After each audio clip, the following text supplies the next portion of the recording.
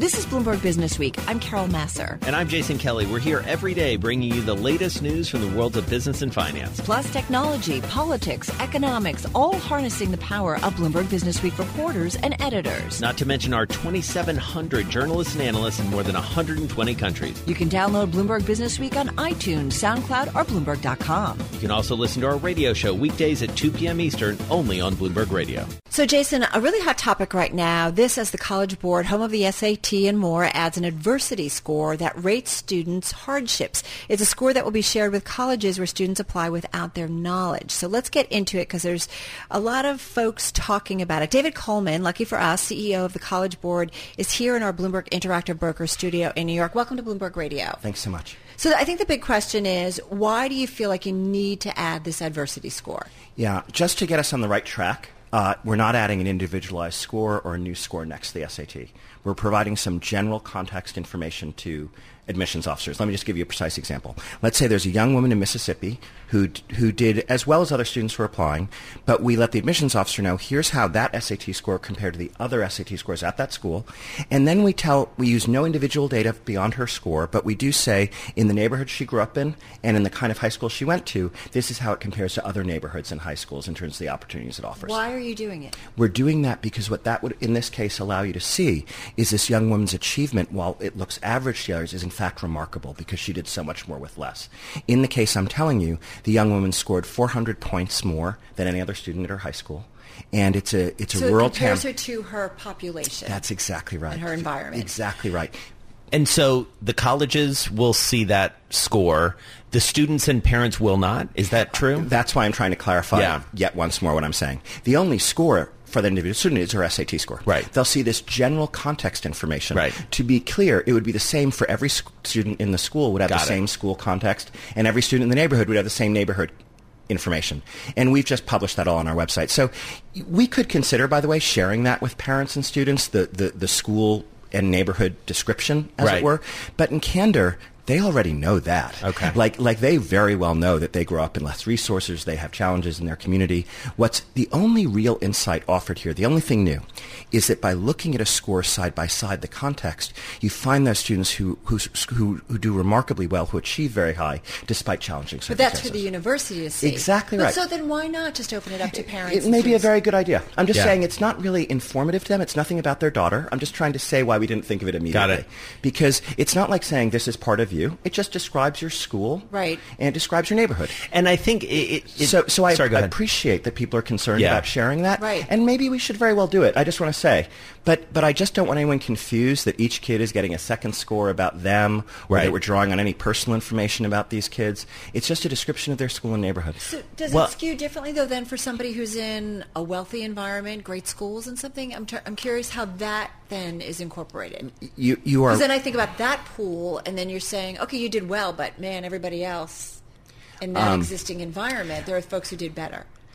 I'll break it down and keep asking if I'm not answering you super clearly. Okay. First, we just share the data of where did your score stand vis-a-vis the other students in your class. Okay, so how did you compare to other students in your high school class? Simple data. Yeah. Number two, did your high school, what's the average amount of college attainment in that high school? What's the average income in that high school?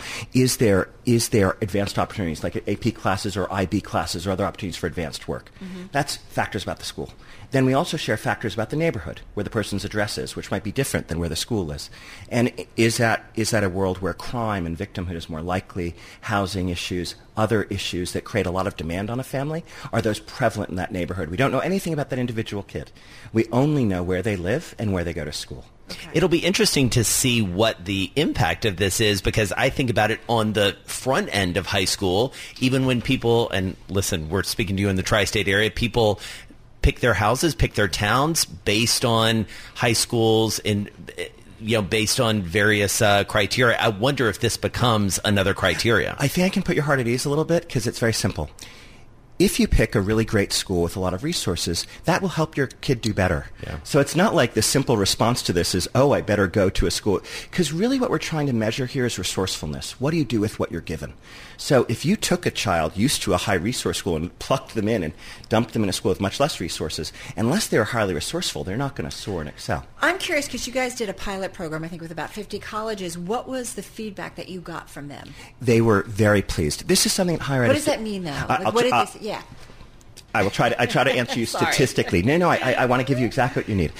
So at Yale, they have claimed, and you can talk to Jeremiah Quinlan, the Dean of Admissions there, that they were able to increase their Pell-eligible student body by 3%. That they found 3% of kids, his phrase was, who were transcendent. What I think he meant was who, once you looked at their context, it was a wow what they achieved. In other words, they had met the bar, but when you looked at their context, it was more amazing. So was it kids that Yale probably wouldn't have accepted? I think it is saying that a place like Yale has a lot of kids who meet their expectations, and they then have to choose among those who are the most remarkable in a sense. That's Yale. That's not all colleges. Yeah. And I think what he was saying is it allowed him to witness remarkable aspects of these young people that had not come to light. You see, so for example, he might not have visited small rural schools around America, so it's harder for him to get a sense of them. And he said that having consistent data across schools and having consistent data around neighborhoods let him see more. To take a different case in Florida State, John Barnhill has said, yeah, I got to let in a more diverse group of students as we measure, more African American, Latino students, for example, because they live in areas of concentrated duress. And they were able to show their strength. Let me ask you on a different topic about the college admissions scandal and what the impact has been. Are you changing practices around accommodation and other methods? Test taking, right? What's the implications? Where does it go from here? We have closed the loophole that was exploited in the college admissions scandal. So to be clear, the most secure place to take your SAT is in your own school because everyone knows you. The second best place is on a Saturday because there are large procedures built there.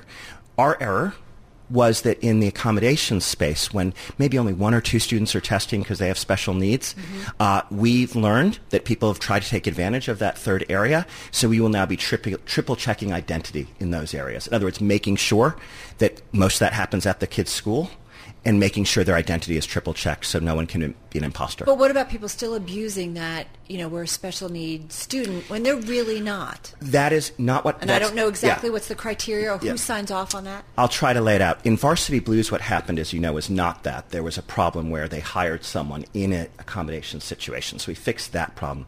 You now raise a different issue, which is what about a family who asks for an accommodation whose student may not really need it? I'll tell you, we've just done the research in Connecticut because we were worried, for example, of the wealth gaps in a state like that. We see more accommodations, thank goodness, in lower-income neighborhoods. I know this is widely thought, and we don't see in any neighborhood it rising over anything like 10%, which is a pretty reasonable picture. Right. I will tell you what I often worry about is less resourced families. I mean, in candor, all of us think about this stuff, but a lot of families don't even know they can get some more time. Well, I do wonder, too, David, where this came out from. Was it colleges saying we need a better way of evaluating the student population, or was it you folks looking at the data and saying, wait a minute, something's flawed here? It was really the colleges that said, we want to see more talent that we can't see, because they're our members, we're a membership organization. But honestly, we were very moved because we think that's why the College Board exists, is to see talent where you didn't see it before. And when you think about, a handful of schools, I think University of Chicago is one going optional when it comes to the SAT. What are the implications of that? Do you see that number increasing? And what do you say when someone says, I'm not so sure that the SAT is necessary?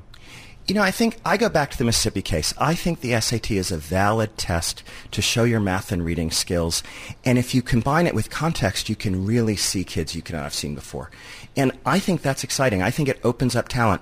And I think that it helps balance grades. In perfect candor, grades are not perfect. We see grades rising at wealthier schools faster than test scores are, which either means they have a new form of intelligence or there's grade inflation. David, just 30 seconds. It's an imprecise measure, this adversity score. Might you tinker with it a little bit? Absolutely. What we won't do, it'll never be about you as an individual, but we might see broader data that's more insightful. Of course we would. All right, going to leave it on that note. Thank you so much for your time. I know it's been a busy day, and a lot has been talked about, so thank you. David Coleman, he's the Chief Executive Officer of the College Board, joining us here in our Bloomberg Interactive Brokers studio. Haven't got time for the pain. Wow, Carly Simon. We have to go out to the vineyard, I think, though, to really listen to her. So investors thrown off this week as trade tensions escalated between the U.S. and China. And even for those who factored in what would be, that they thought would be a volatile process, they may not have realized that there may be more to come. So this story in the magazine, Businessweek magazine, on newsstands now and at Bloomberg.com. Joining us right now is Michael Regan. He wrote it. He's senior editor and lead blogger at Bloomberg Markets Live blog. He's in our Bloomberg Interactive Broker studio. So tell us about your story. Well, tell us about more pain to come. Michael Regan. You've been doing Oprah introductions. All right. Well, I'll look under my chair. Hopefully there's something waiting That's for a new car. Yeah, it really just kind of came out of the blue. I mean, you wake up the Sunday after the Kentucky Derby and President Trump's complaining about the results of the Kentucky Derby, and then bam, the next tweet right after that is, the trade war is back on. He wants to increase tariffs, and they followed through on it. So, I look at it. Are you saying there was a correlation? He was just ticked off at the Derby, and he's like, I'm going to go after somebody. No, I'm just kidding. Go ahead. Anyway. Could be. But, there was this consensus. And whenever, like I think I said, told Jason before, whenever you hear that word consensus, it should make you nervous because everyone assumed a resolution was coming, was on the horizon, and the rug sort of got pulled out from under people. So Emily Barrett, a real good reporter on the Bonds and FX team, and we sort of just took the temperature of all the Wall Street trader and pundit class that we could talk to and gather up all the notes and just try to see what is the reaction. Because it's one of those funny things that happens when you kind of have to have a stance on this. Whether you're a macro rates and currencies trader or a mutual fund manager with Apple in your portfolio, you sort of have to have a take on this, and it puts you on the spot. And it's really, it's a very unpredictable thing to try to wrap your head around. There's so many scenarios that could unfold. This type of ratcheting up the pressure, some people thought could force a deal quicker. It could worsen the situation. It could cause a whole laundry list of potential retaliation from China. But is it a case people underestimating? So they factored in a certain amount, right? Or what? Yeah, I think, on both sides of the world, people thought this deal was going to get done. That, they were just going back and forth with some little posturing, right? Yeah, just some little revisions to the agreement, and the revisions from China turned out to be pretty drastic, and they kind of tested President Trump. He pushed back pretty strongly, and so it, like I said, it sort of pulled the rug out of what everyone was expecting for the rest of the year in markets. I just want to bring one headline to the fore that just crossed to Bloomberg, and it concerns Germany. Chancellor Angela Merkel has come under pressure from her chosen successor to quit that job as the chancellor after this month's elections for the European Parliament. That's according to a couple people with knowledge of the situation. Our Arnie Delph's bringing us that story, popping up as a redhead on the Bloomberg terminal. We'll get into that story maybe a little bit later, but this AKK, is AKK. Right? Well, something the magazine has covered, certainly, and talked a lot about her. Let's go back to, though, this market story. Joel Weber's with us, editor of Bloomberg Businessweek as well, in our Interactive Brokers studio. You had a whole issue on, or a big takeout on Germany, right? Yeah. That's right. Because what we realized was Germany is at a crossroads right now, right? And the politics are one part of it. You look at the economic numbers, that's another one. This great manufacturing might, the lending capacity within Germany, and like what happens with Deutsche Bank, all that stuff. It's really interesting. And this is at the moment that, remember, like basically the other big economy in Europe is kind of not doing so well, which we're also talking about in Businessweek. So I think there's this existential moment that Germany is wrestling with. And look, all of this plays into the topic of the day, which is trade and market. So help us understand, and I know you've told us before that a lot of what happens between you and Mike Regan is like a little drive-by. You're like, I need something smart about this thing. I think he dreads it. It's like he sees you coming. Here he comes. He's going to make me work. Start wearing a disguise. The guy who went to Puerto Rico? Jamaica. I think I got to go to Jamaica to do a market story. Yeah, Puerto Rico. I think we great could use a story out of Puerto Rico, too. So the trade war, look, I think this is absolutely, everyone assumed that this was going to be taken care of. Yeah. And, you go back and look at Q1 stuff, nobody was talking about this in earnings. And then all of a sudden it was like, oh, by the way, there isn't a deal. And when the moment that there isn't a deal and China and the U.S. both dig their heels in, we're looking at a prolonged battle, and it starts to look really foggy for everyone. Yeah. And markets especially do not like fog like that. Absolutely, yeah. And the big question is, what is the other shoe to drop? How is China going to retaliate? And then news today after the story came out, everyone is sort of glued to this obscure blog in China, Tehran Notes. This is just like a great... Oh, this individual that everybody all of a sudden is following, well, right? Yeah, the thinking is that they don't want to put in the official state media, the People's Daily, they don't want to sort of present their official stance there. So they're kind of putting it in the back door on this blog. And then on all the social media, the official state media retweets it or whatever you call it on WeChat. And people are glued to these very obscure Chinese media figures. And today it looks like the shoe that's going to drop is, everyone's worried about the exchange rate. China owns $1 trillion plus of U.S. treasuries. Mm-hmm. The shoe that's dropping now is they're just going to walk away, it seems like, at least threaten to walk away from the negotiating table. So it's, like I said, it's this so much scenario analysis going into something that's very hard to model, to predict. The longer it goes on, the imposition of higher tariffs, right? I mean, it starts to have implications for companies, whether it starts to eat into margins, whether it's uncertainty. And this is, the Singapore story I thought was a really interesting one, which was basically, in the middle of all this, don't forget about the middle guys. Yeah. Right. Yeah. Because we're the ones that are actually, we don't want to have to play favorites. That's just bad for business in general. Well, that's a great point, right? Like everybody's jockeying about, everybody's got relationships with China, right? And they've got relationships with the United States. Right. Exactly. Yeah. Exactly. Well, and I don't want to get too far away and just spend 30 seconds, if you can, Mike Regan, talking about this Treasuries piece. The biggest single holder of U.S. Treasuries is China. Yeah, 1.1 trillion, I think it is. And they call it the nuclear option, this kind of concern that China would just aggressively sell off those treasuries. They have to buy U.S. treasuries. Do they? That's the question. Because don't they? There's a lot of pushback, a lot of reasons why they wouldn't do this.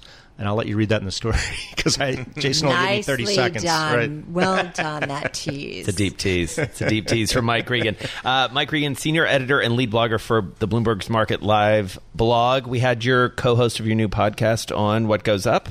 Is that right? Yes. Earlier today. Check that out. Michael Regan. We're doing Oprah announcements. Joel Weber, the editor. That one works really well. It does. It's a very Oprahable Try Yelena name. Shulyatyeva. She's coming up next. I know. It's a little bit harder. Well done.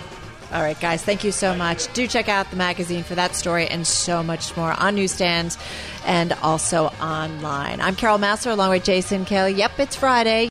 This is Bloomberg Businessweek with Carol Massar and Jason Kelly on Bloomberg Radio. All right, it's time for Business Week Economics. For that, we have the Friday crew, Alex Harris, bond reporter for Bloomberg, and Yelena Shulyatyeva, senior U.S. economist for Bloomberg Economics. And Carol Massar is back to bring it all together. We're all back together. It's so nice for everyone to be back together, swapping stories of your adventures in Boston. Alex Harris, she's a BU graduate. Didn't make the graduation because she was up till 3 in the morning. Skipping her graduation because it was raining and she was tired. So what's going on in the bond market? Because we've seen, some moves, certainly on the equity side today, as the trade headlines have whipsawed the market a bit. Alex, what did you see on the other side? Well, just as a frame of reference, so this morning, they looked at me and said, we need to prep a template in case, we break through the 233 level on the 10-year because it will be the lowest since 2017. Wow. And so I was like, all right. So, we prepped it. And then, consumer confidence came out. And then you started to get a series of trade headlines and the 10-year moved back the other way. So we're only down about a smidge today, and 238 as we speak, just off of where we were this morning. And I think it's a good reminder for a couple of things. One, the headlines we were getting about trade today had nothing to do with China, to do with China. I want you to continue, but something's going on because we've got the equity markets moving down. Not a lot, but all of a sudden it's kind of a straight move down, and you're also seeing yields moved down too. So I don't know what's going Yeah. on. Anyway, and so you had these. You have trade headlines, but then you have like cross currents within the trade headlines. Yeah. So, you Big have time. headlines related to Europe and auto tariffs getting delayed, and related to Japan for about 6 months, we're talking. Then you see, an agreement to drop the steel tariffs related as it relates to China and Mexico and that trade deal. And then, Canada and Mexico and that trade deal. And China is still kind of hanging around out there. And I think it's just, there's so much uncertainty. So you're heading into a weekend. Are people starting to, just to play off of what we just heard from Mike Regan, and then I want to bring Yelena into this, because I am curious if people are starting to think this is going to linger around the U.S.-China trade problems longer than everybody thought. I think that's part of it. I think the other thing is if you seem to think or you prognosticate and have all these convictions about what the markets are going to do or not do or what the Fed's going to do or not do, like, good luck to you, because I think that these headlines just show you that it's very hard to have some sort of long-term view here because there's so much noise around this and very little clarity. Well, and I think that's what the Friday afternoon move is. Why would you go in short treasuries into a weekend? Why would you go into a weekend long equities when the last few weekends we've seen is, Stuff risks, comes at them. headline risks and a lot of Twitter risks. Get too. Kentucky derbies that don't play out like you thought. Then you've got the president tweeting about trade. Exactly. But you guys, Yelena, over at the Bloomberg Economics team, you've got to make projections. You've got to look out. Right. So I'm just curious, how do you feel in this environment that was the week? Right. So Alex mentioned those tariff headlines and the University of Michigan sentiment. So let me just first talk about the tariffs. So I think it's a temporary reprieve, and the postponement of auto tariffs and other headlines related to Canada and Mexico, aluminum and steel tariffs cancellation, is really telling us that Trump administration is trying to avoid escalating a multi-front trade conflict, but China conflict will remain with us. This is our view. We might. For how long? It will linger for a while. So I think the administration will move with tariffs on the remaining $325 billion, but it could be delayed a little bit, could be just lessened to some degree, but I don't think we will be able to avoid it altogether.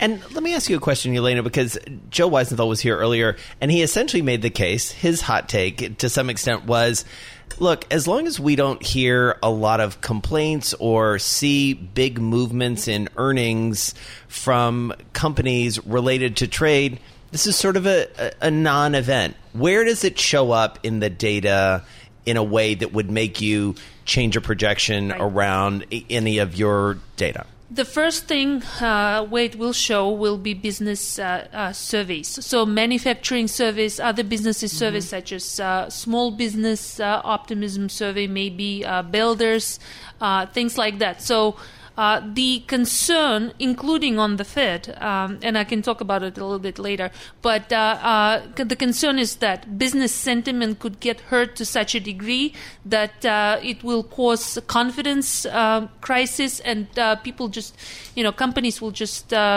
stop investing and expanding the labor force. So there was a speech from Thomas Barking. He's a Richmond Fed president. He spoke this week, and he basically said we can talk ourselves into a recession by just weighing on sentiment like that. Right. So that was like a wow headline.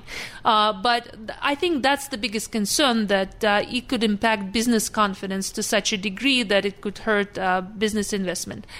So sentiment, consumer sentiment this morning, it was like 15-year high, right? We think it's going to be temporary because most of the responses were collected before the latest round of... Timing is important on this puppy, All right. Well, and we should note, you mentioned the Richmond Fed president. On Monday, we're going to have the Atlanta Fed president. That's, of course, Raphael Bostic. He'll be on Bloomberg Television and Radio Monday morning at 9:30 a.m. Wall Street time.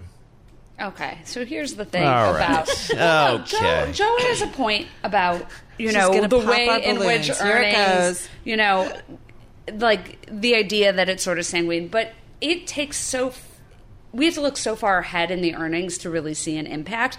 I think you also have to look at the agricultural impact. And you have to look at the farmers, and they're talking about another bailout for the farmers.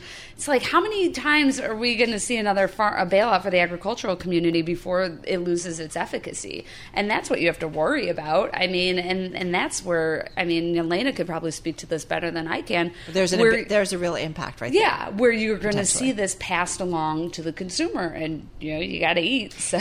Yeah. Another reference to the Michigan survey today. What was interesting is that consumers saw a pickup in inflation expectations. So they see tariffs affecting prices going forward. So that's an interesting thing, and we will continue to get those little clues about what consumers are expecting in the following surveys.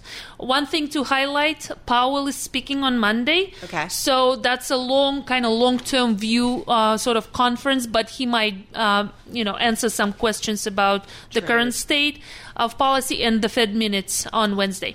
Okay. Morning, afternoon, evening? That's at 2:00 in the afternoon. So just as we kick off our broadcast. There we go. Looking forward to that. Yelena Shulyatyeva, senior U.S. economist for Bloomberg Economics. Alex Harris, bond reporter, BU graduate for Bloomberg News. Didn't go to graduation. Stayed up till 3 a.m. Couldn't make it. Boom, boom, boom, boom. Shoot you right down. You'll understand this song in just a moment because we've got a book. The title of it is Boom, Bridging the Opportunity Gap to Reignite Startups. And I don't know if you know it, Jason, but the World Bank ranks the United States 53rd when it comes to the ease of starting a new business. It's falling behind Russia, France, and Israel, among others. And there's other evidence out there that points to a decline in American entrepreneurship. Craig Hall is an entrepreneur, a philanthropist. He's founder of Hall Group. He's also a New York Times bestselling author. He wrote the book, Boom, Bridging the Opportunity Gap to Reignite Startups. He's on the phone from Dallas. Craig, great to have you here with Jason and myself. Tell me a little bit about, or tell us about the premise for your book and what your goal was in writing it. Well, thank you, Carol, and that was a great song you played. The premise is that we have a problem in the United States. We're starting half as many businesses as we did 30 years ago, and for many people, the opportunity to start a business is just much more difficult than it used to be, both for regulatory issues that come up and because of a lack of capital.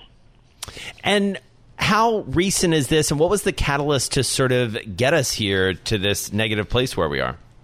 I think it's been going on for a long time. It's kind of strange. When I first heard about this, which was 2011, I didn't believe it.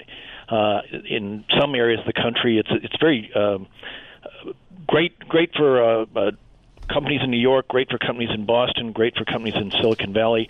But if you're in rural America, the Midwest, or so many parts of the United States, it's very, very hard and has been just getting progressively more difficult. Well, I got to jump in for a second because you said about lack of capital, which I find interesting because, we have a company like Uber who could stay private because there was so much capital around to pump into that company for such a long time. And we talk about how companies don't have to go public because there is so much capital around. Your point is that there is capital in certain select areas, but for a lot of the country, it's not there. But hasn't that always been kind of the case?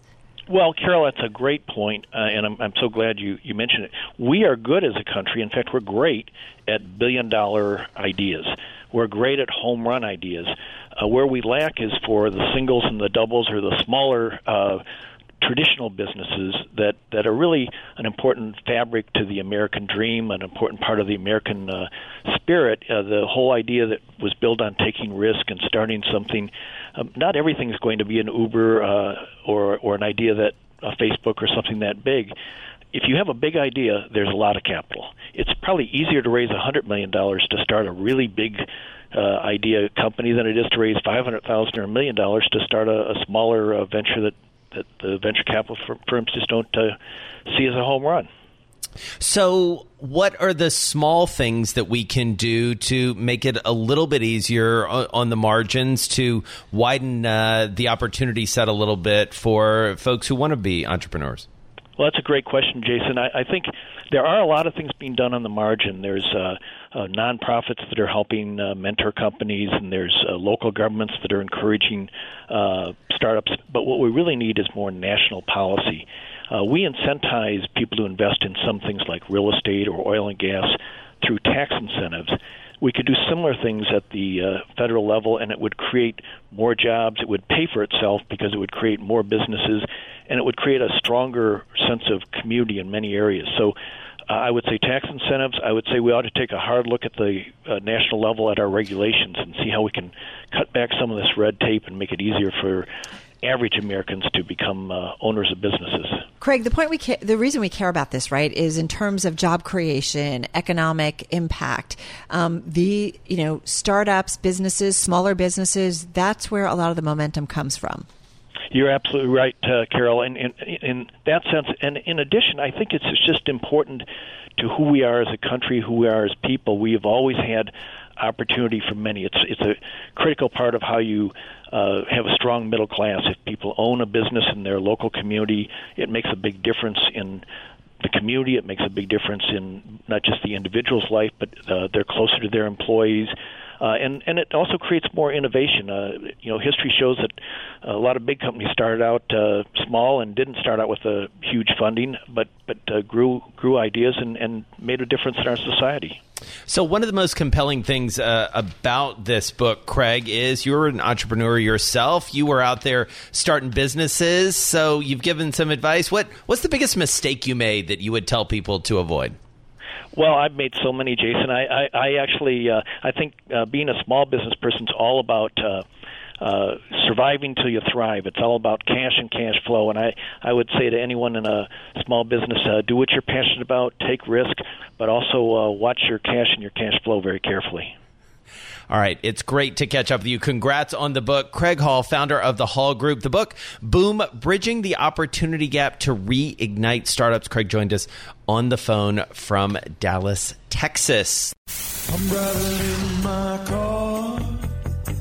I turn on the radio. How about you let me drive? Oh, no. Who's gonna drive you home? Honey, please, I'll do the driving. Drive on. Excuse me, I want to drive. Just drive, baby. It's the question that drives us.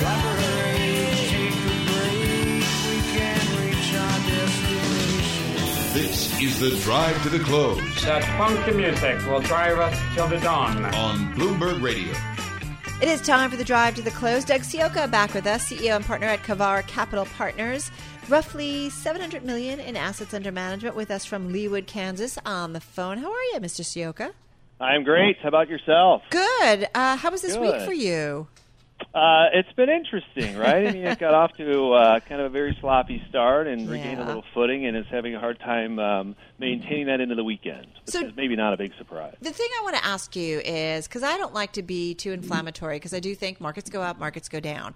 But I do wonder, one of the discussions we had earlier with our Mike Regan, it's a story in Businessweek magazine this week, is just about maybe people aren't, though, factoring how difficult this U.S.-China trade negotiations are going and how it might take longer to get done, and that will ultimately have an impact. How do you see that, Doug?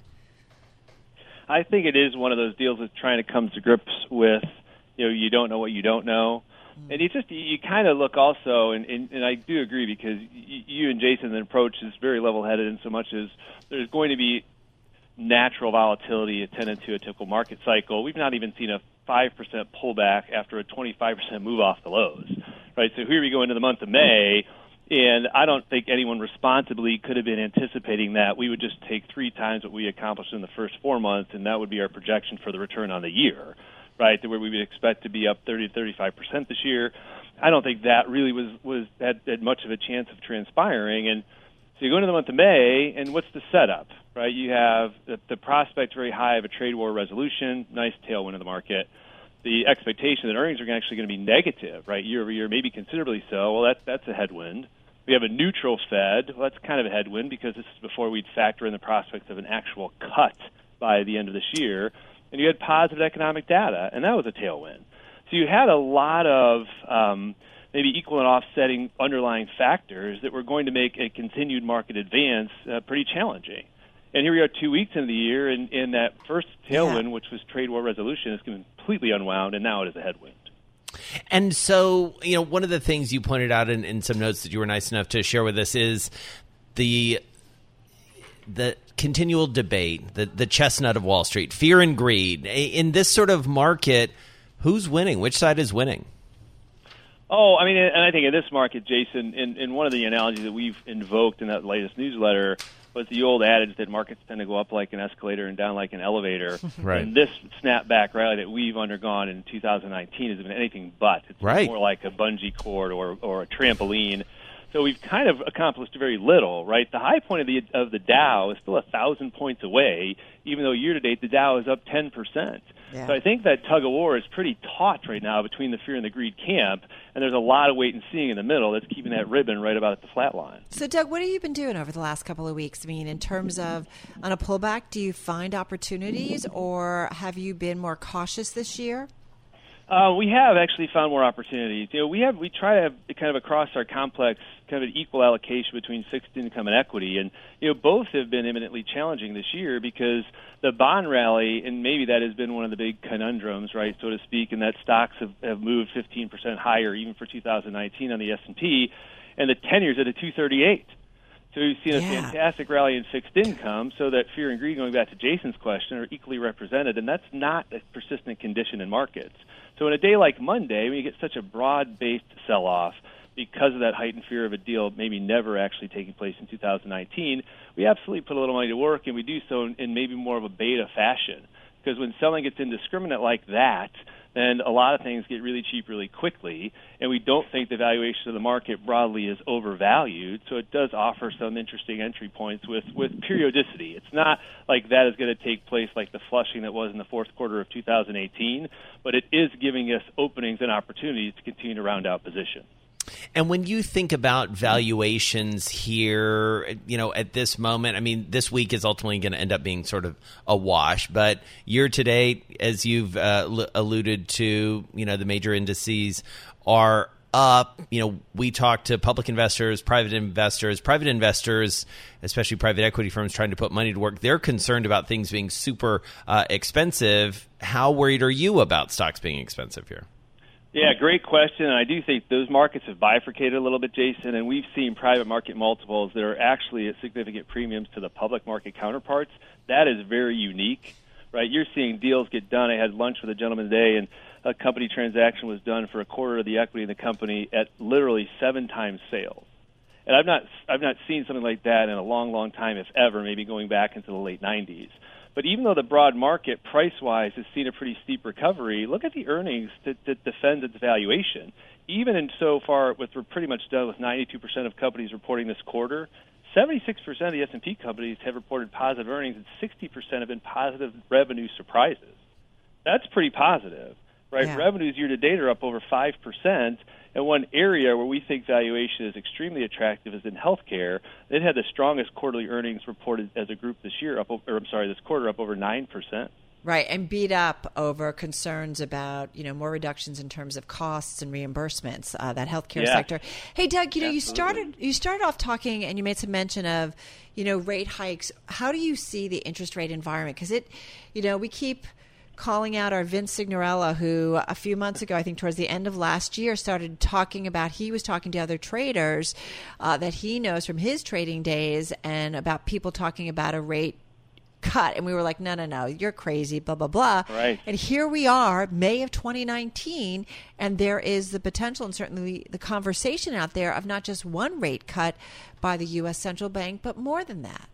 Yeah, I know. It is amazing just what a difference, not even a year, but 6 months makes. And, do you believe it? Do you buy into that?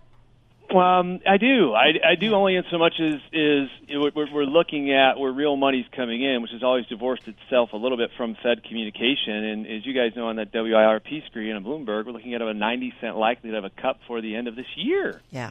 And I do think that if the Fed feels like there is going to be enough slowdown and inflation is not a threat, being below that upper bound or the target rate of 2%, they might be able to get away, right? And they did a little bit of an adjustment on the IEOR in the last meeting, and that was maybe a token gesture. But what it's saying is they're at the ready to try to continue to allow this growth to continue. So I do believe it's a possibility, Carol, for sure. Great.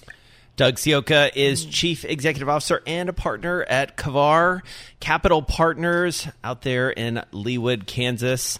Come see us, Doug. Always good to catch up with you. Thanks for listening to Bloomberg Businessweek. You can subscribe to the podcast on iTunes, SoundCloud, or Bloomberg.com. You can also listen to our radio show every weekday at 2 p.m. Eastern, only on Bloomberg Radio.